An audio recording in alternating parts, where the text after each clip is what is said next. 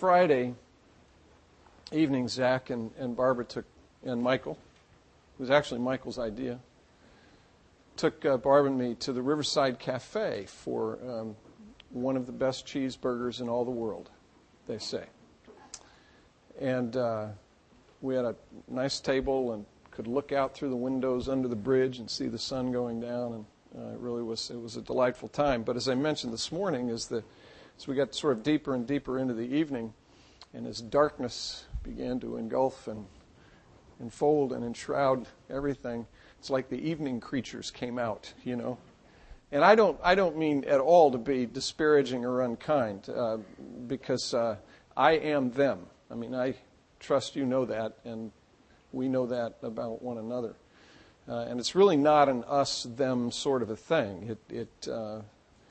It is, as I was thinking about it, Barbara and I even talked about it a little bit, it is precisely that sort of place where I think we would have found Jesus if we had been privileged to have lived in his day. He would have been out with folk, with people, loving them, caring for them, praying for them, seeking to minister to them. So it was a good place to be. And there was a fellow there, an older gentleman. Well, probably not older, actually. Probably about my age. You know, I don't know. He just happened to have white hair, right? But anyway, he had a cross around his neck. You know, he was wearing a kind of a choker thing with a cross around his neck. And I really wanted to ask him, why do you wear the cross? You know, what does the cross mean to you? Why do you do that? I didn't. I assume he lives around here. Maybe I'll have the chance. I mean, I'll remember what he looks like, and maybe I'll get the chance to speak to him again and ask him that question.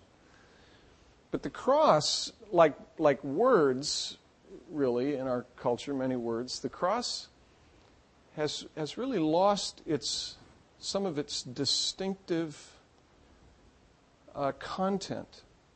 It's lost its distinctiveness. It's become an ornament. It's become a piece of jewelry, a thing that anybody could wear on a shirt or around his or her neck as a piece of ornamentation. Like words. Words can lose their meaning. I think the word awesome has lost its meaning. You know, I mean, we all use it. We all say, oh, that was awesome. Or if you're 18, 20, 22, you say that was totally awesome. Awe is what people like Isaiah and Habakkuk and Daniel and John experienced when the curtain was torn and they were able to peer beyond the veil of this material world into the very presence of God and see God in all of his radiance and splendor and glory. I mean, that was awesome. You know, an automobile is not awesome. A band is not awesome. A film is not awesome. God is awesome.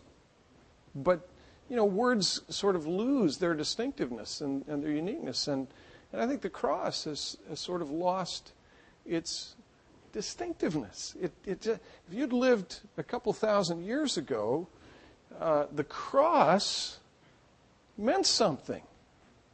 And it was a mark of identification. If you were associated with the cross, you know, you were associated with an implement for execution. You were associated with something that was reserved not for Roman citizens to be executed on, but for non-Romans to be executed on. It was for aliens. It was for strangers. It was for the marginalized. It was for criminals. It was for the disreputable. It wasn't for people of reputation and the elite. It wasn't a piece of ornamentation. It was scandalous. That's the word that the New Testament uses with respect to the cross. And so to be associated with the cross was to be associated with something scandalous. But for the Christian, The cross isn't scandalous, it's a glory. That's what Paul preaches to the Corinthians and then writes to the Corinthians. I determined to know nothing among you except Jesus Christ and Him crucified. To the Greeks, it's foolishness. To the Jews, it's a stumbling block. To both, it's a scandal, the cross is. But to the Christian, it is the power of God and the wisdom of God. And the cross is everything for the Christian. And what you've got in Matthew 27, obviously, is a narrative of the execution of Jesus, the last little portion of that whole narrative where Jesus died. And you know, you want to understand exactly what's going on there. What's happening at the cross, this thing that becomes so precious that for Paul is the wisdom of God and the power of God, that for Christians of the first couple of centuries after the death and resurrection of Jesus, they were willing, in fact, desirous of being associated with. What is it about the cross? Now, I'm preaching to the choir here, okay? Zach said he was preaching to the choir earlier. I'm really preaching to the choir here now. I know you have some understanding of what the cross is all about, but I want to give you my shot at it. I want to share with you some of what I see in the cross, and hope that it'll be an encouragement to you. The cross needs to be set up, if you will. The death of Christ needs to be set up. And the whole of the Old Testament sets up the cross for us. Why the cross becomes necessary and what it is that God does at the cross. Look back, if you would, with me to Exodus chapter 34 and verses 6 and 7. Let me suggest to you that these verses, as clearly as any verses in the Old Testament, set up the cross.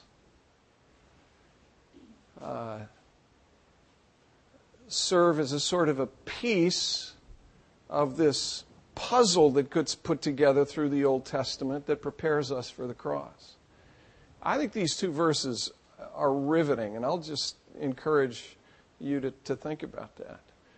The setting is this. Moses has been on the mountain. He came down from the mountain. When Moses is coming down from the mountain with Joshua, you know, they hear the sound of something in the camp, and Joshua says, I think that's the sound of, you know, a military celebration.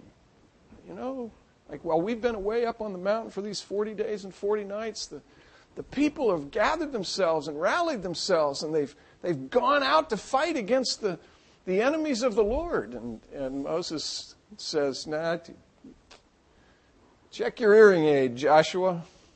It's not the sound of a military triumph in the camp. It's the sound of idolatry and harlotry and unfaithfulness and unbelief. And so Moses, coming down from the mountain, standing at probably some elevated place. This is Cecil B. DeMille stuff. You know, this is the stuff of great film. Takes the two tablets upon which the law had been written, and he smashes them to the ground, symbolizing God's displeasure with the people and the possibility that this marriage that I referred to this morning, that God had initiated with Israel, was off. And the bride was no longer going to be the bride. And the husband was no longer going to be the husband. But it was called off. Well, Moses intercedes and asks God to relent. And then at the end of his prayer, asks God to show him his glory. And God says, well, I can't do that. No one can see my face and live. And then God says that he will allow a portion of God's glory to pass by. And then in this passage, God gives a sort of an elaboration of His glory, a description of His glory in a name. The name, the Lord, gets expanded. Verses 6 and 7. So the Lord passed before Moses and proclaimed, the Lord, Yahweh, Yahweh. You remember Exodus 3 when Moses first heard the voice of God, and God revealed Himself to Moses and gave him that name. I am who I am. I will be what I will be. I'm the self-existing, self-defining, covenant-making, covenant-keeping God. Well, here that name gets exegeted, if you will. It gets unpacked, if you will. That name is like a present under the tree. And here God is opening the present for Moses to show him a bit more of what is in that name. What does that name mean? Who is the Lord who has passed before Moses, who is glorious beyond description? Well, He is these things. He is a merciful God, gracious, slow to anger, abounding in steadfast love and faithfulness, keeping steadfast love for thousands, forgiving iniquity, transgression, and sin,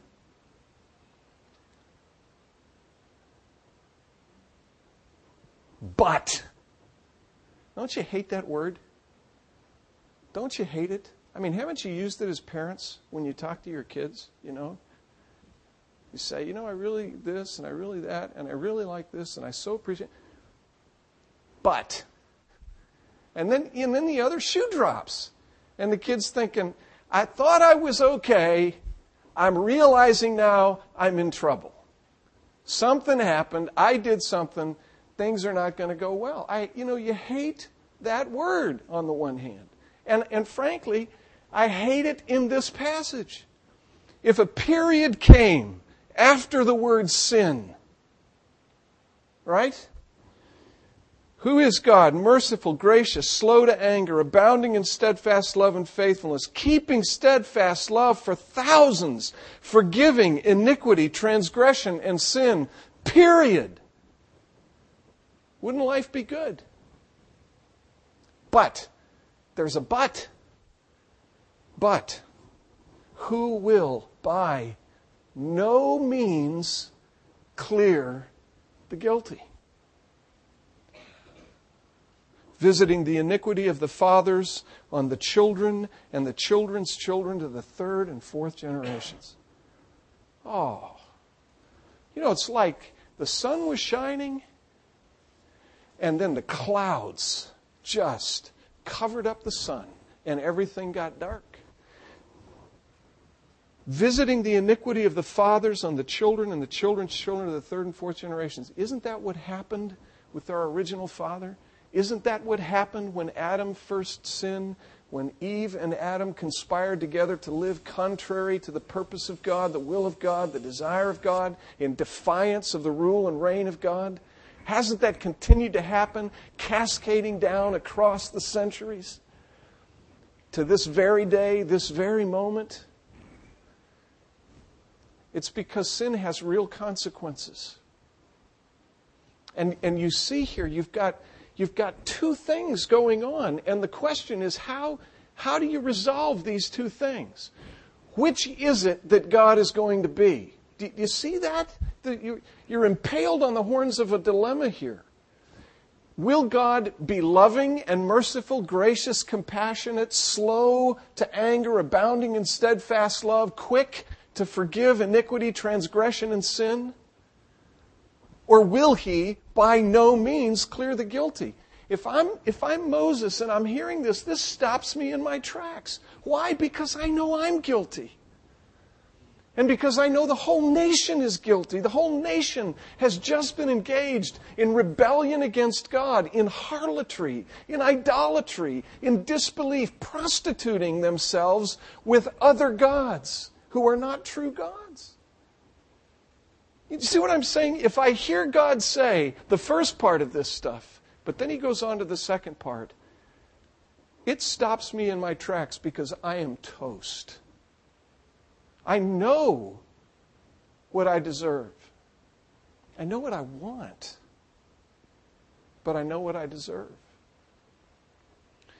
See, I don't think there's another passage in the whole of Scripture that better sets up the need of the cross than this passage. How does this tension get resolved? This disposition, this inclination in God to be loving, being disposed to forgive iniquity, transgression, and sin, but this necessity in God to be just and to maintain His justice and to punish the guilty. How does it get resolved? Well, you know that it gets resolved in the cross. And as I said, the whole of the Old Testament, in little bits and pieces, is preparation for the resolution of this tension between the disposition of God, the inclination, if you will, in the heart of God, in the soul of God, to forgive, but the necessity in God to be just. See, God, forgiveness doesn't work for God the way it works for us. Can I put it that way? If you offend me, if you hurt me, if I'm doing the right thing, I say, I forgive you. But I don't require anything of you. Forgiveness doesn't work that way with God. When there is a violation of the law, when there is a wrong done, there is a penalty that has to be paid. And it is not justice in God for God simply to say, boys will be boys, girls will be girls. Let them go on about their business and do their thing. When the law is violated, there is a just recompense required. There is a payment commensurate with the crime that must be paid. So you see the tension here? There is this disposition, this inclination in God to be forgiving, to be merciful, to be compassionate. There is this necessity in God, which is also the disposition of His soul, if you will. There is this necessity in God to be just. And so the whole of the rest of the Old Testament sets us up and prepares us for the cross and the resolution of this tension. You see it, and I'm just going to skate through really quickly some very familiar passages just to remind you again of little pieces of this puzzle that God through the centuries began to assemble and put together, the end of which is the cross, the presentation of the cross. Think, for example, of Exodus chapter 12, the Passover. The first, you got to back up a little bit in the book of Exodus. But think, for example, of Exodus chapter 12, the Passover. What happened in the days leading up to the Passover? If you look at Exodus 12, the first 11 verses, the Lord, through Moses, tells all of the households to bring a lamb into the household on the 10th day of the month. And for the next 5 days, this lamb will live in the household with the family. It's a spotless lamb without blemish, without imperfection. Okay? So for 5 days until the 14th day, if my math is right, 10, 11, 12, 13, 14, 5 days, 10 through 14 inclusive. For 5 days, this spotless, cuddly, warm, sweet little lamb lives in the household, brought into the household, among the family members. I wonder what do you think Catherine would do? What do you think Tyler would do with a little lamb brought into the household? You know what they do. Their hearts grow attached, don't they? Just like that. Warm, cuddly, sweet, clean, innocent. 5 days the lamb is in the household. And then what happens on the 14th day? The father takes the lamb away from the household, outside, and slaughters it, kills it. And then in verses 21 and following, you know the story. The blood that is taken from the lamb is spread across the doorposts and the lintel of that household. And then when the angel of death comes over the whole of the land on the Passover night, the angel of death, the angel of judgment. See, this is the holy, just, and righteous God exacting this just recompense, this payment that is required where there is the violation of the law. The angel of death passes over the whole of the land and exacts that recompense from every family. The firstborn of every family dies as the angel of death passes over the land. Every family except those families where another has died, where blood has been shed, so that everyone in that household is spared that judgment. The very clear teachings are that it will be costly for there to be a resolution of this tension between God's disposition to be forgiving and His requirement to be just. It will be costly. It will cost someone dearly. It will cost a life for lives to be spared. Leviticus 16, the Day of Atonement. It's another, it's just such a great piece of drama in the life of the nation. There's a series of acts that occur on the Day of Atonement. The high priest is the one who takes the lead with all of this. If you look at Leviticus 16, the first thing that the high priest has to do is take a bath, has to cleanse himself, and then has to clothe himself with these priestly garments, these linens. But then he has to take a bull and make a sacrifice of a bull for himself, and then another bull is made as a sacrifice for his family. Life given for life, life given for lives. And then 2 goats are selected. And the same sort of thing happens with the first goat. The goat is slaughtered, and the blood of that goat is taken into the holy place and is sprinkled on the 4 corners of the Ark of the Covenant. A life given for lives. And then after that, the priest does this very dramatic thing, this incredibly dramatic thing. The priest comes out in view of the whole nation and takes the second goat and places his hands upon the head of the second goat and confesses the sins of the people. If you go back to Leviticus 4, you'll see a series of circumstances in which someone takes a living animal that is to serve as a sacrifice, but before that living animal is sacrificed, the one making the sacrifice places his hands upon the head of that sacrifice and confesses his sin. Sometimes it's a tribal leader, a leader in the congregation, or an individual, or a priest for a group, a wider group, or the whole community. And what's being played out? What's being represented there? The one who is placing his hands upon the head of this sacrifice is confessing the sins, symbolically transferring those sins away from the one who has sinned to the sacrifice. And that's what the high priest does on the Day of Atonement. Taking the second goat in view of the whole nation, placing his hands upon the head of the scapegoat, confessing the sins of the people, transferring the sins of the whole nation through himself, the high priest, to this sacrifice. But then rather than slaughtering this scapegoat, the scapegoat is led out away from the assembly. And where does the scapegoat go? Into the wilderness. Is led away from the camp, outside the camp, bearing the sins of the people away from the presence of God. Taking them away. Out into the wilderness. What happens to a goat out in the wilderness? You ever see Jurassic Park? See the movie Jurassic Park? Remember what they had that little goat that was sort of hooked up in that cage so that big, awful, carnivorous beast could consume that poor, helpless little goat. What happens to a goat out in the wilderness?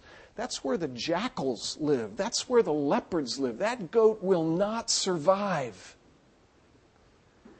And the thing that doesn't survive symbolically when the goat is consumed is the sin of the people. It doesn't survive. It goes away out into the wilderness, and it stays there forever. You see what God is doing on the Day of Atonement? He's describing for the people how He is going to resolve the tension between His disposition, His inclination to be loving and merciful, to forgive iniquity, transgression, and sin, but this other inclination and disposition in His soul, in His heart, in His being, at the core of who He is, to be just, who punishes sin, who will by no means clear the guilty. You see it in Psalm 22. You see, if you're, by God's grace, through the decades and through the centuries, if you're sort of piecing all of this thing together, by the time you get to Psalm 22, which is the psalm from which that statement that Jesus made upon the cross, my God, why have you forsaken me? The psalm from which that statement comes is Psalm 22. In fact, it's the first line of Psalm 22. If you've been sort of piecing this thing together and you're there at the cross and you hear Jesus say, my God, why have you forsaken me? You get another little piece of the puzzle. You get a little bit clearer focus on what God is doing. Verse 1, my God, why have you forsaken me? Why are you so far from saving me? From the words of my groaning, oh my God, I cry by day, but you do not answer, by night, but I find no rest. And then later in the psalm, there is this incredible description, this remarkable description of a crucifixion. Verse 16, dogs encompass me. A company of evildoers encircles me. They have pierced my hands and my feet. I can count all my bones. They stare. They gloat over me. They divide my garments among them. For my clothing they cast lots. Psalm 22 is another little piece that God fits into this puzzle as He pieces together this picture of the resolution of this tension between His disposition, His inclination to be loving, to be merciful, to forgive iniquity and sin, and the necessity of His being just. So it all then comes to fruition at the cross. Matthew 27, verses 45 and following. What happens at the cross? Well, what happens at the cross is that God does this remarkable thing, fulfilling, finally, so that it never has to be repeated again, what Israel saw depicted when the high priest took the scapegoat and confessed the sins of the people, transferring the sins of the people through the high priest onto this scapegoat that would be borne away out into the wilderness, where he would die and where the sin of the people would die with him. That's what happens on the cross. God the Father transfers the sin of His people to the high priest, who is both the high priest offering the sacrifice and is himself the sacrifice being offered. And when He dies, the sin of His people dies with Him. It's gone. Paul in 2 Corinthians, I think I may have mentioned this passage when I was candidating here as my favorite passage. There's one verse that I could have. You know, you throw me in prison. I heard somebody, maybe R.C. Sproul, said this 20 years ago. He said, if I could have one verse, I'd take this verse. If I could have one book, I'd take one book. If I could have one paragraph, I'd take...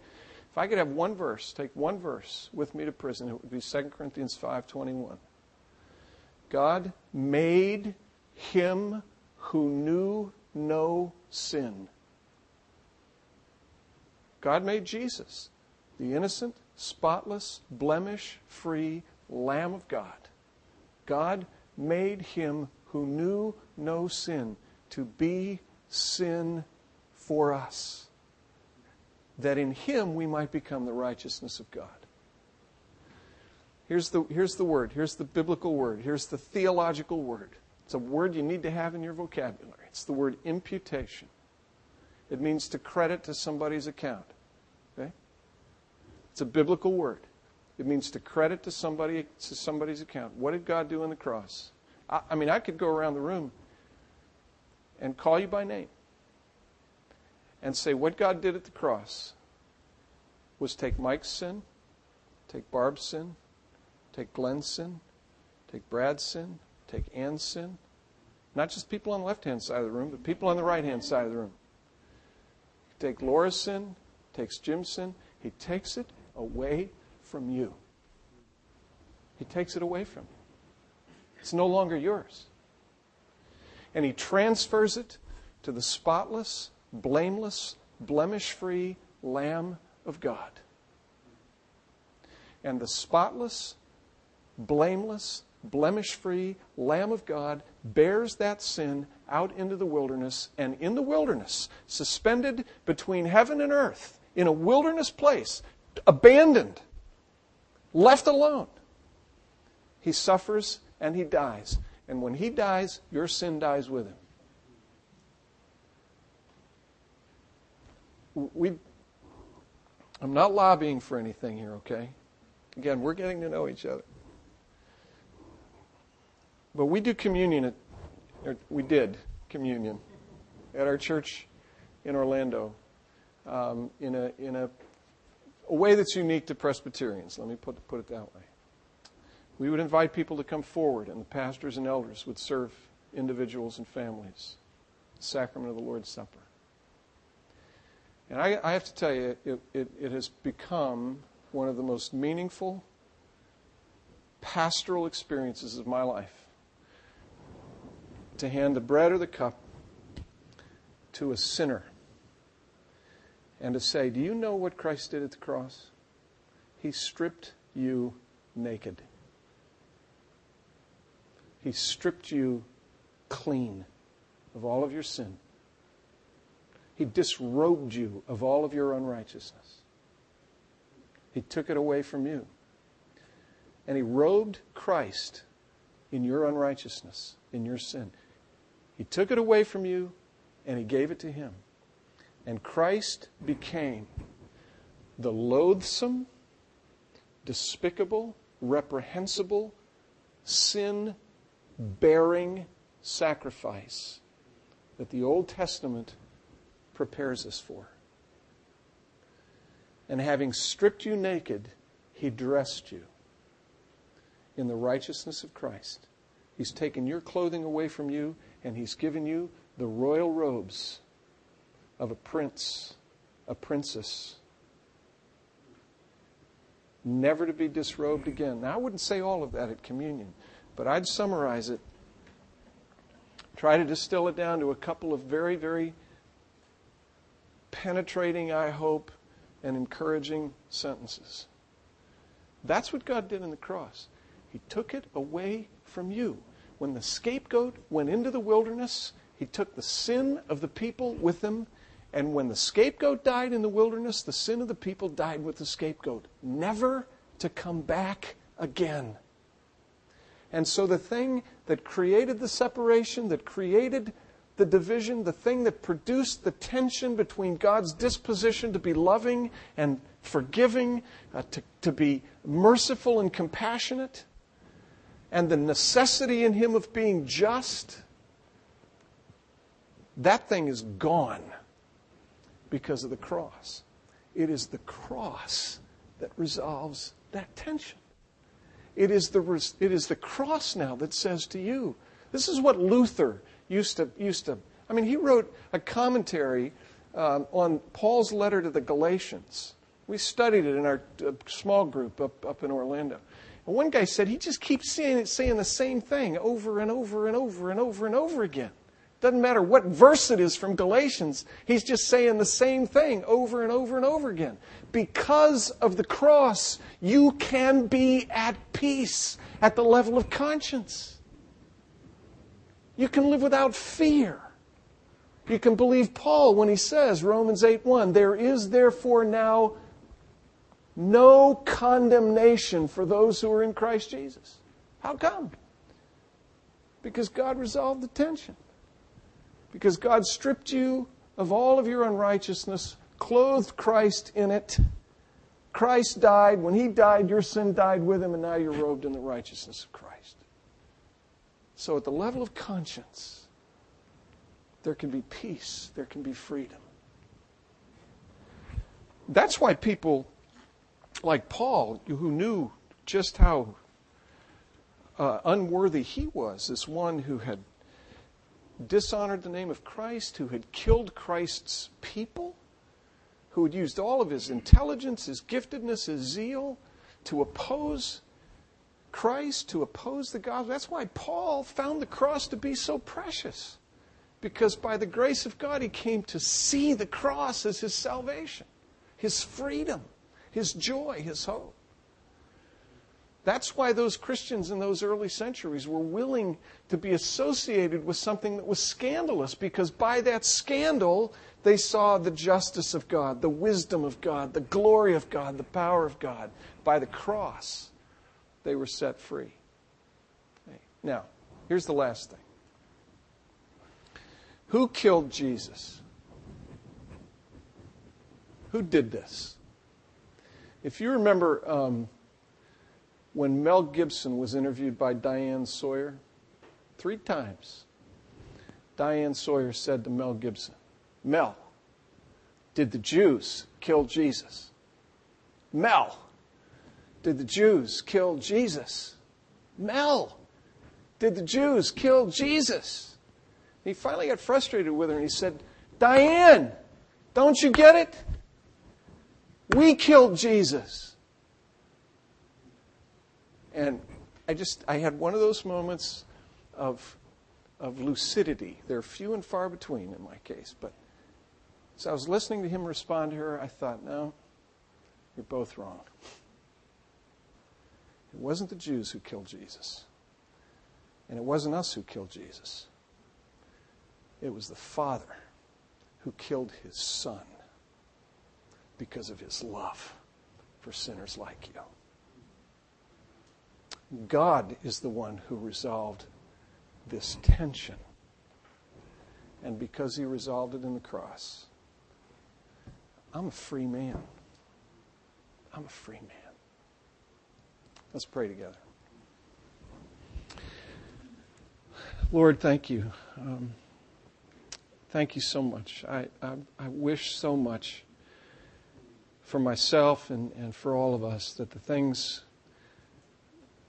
that we've just been talking about were more real than they are. I'm grateful for the little bit of reality that there is about these things in my own soul, but I long for more.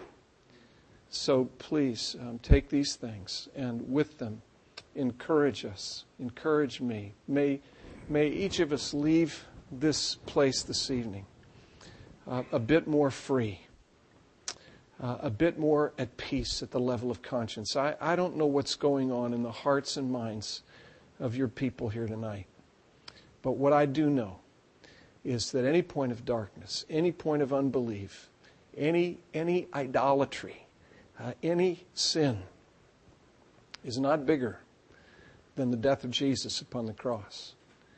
And so I pray for anyone here who's struggling with something that they would take it to the cross and leave it there and know that in the death of Jesus, their sin died with Him. And then grant them, Lord, your peace by your Spirit, we pray. In Jesus' name, amen.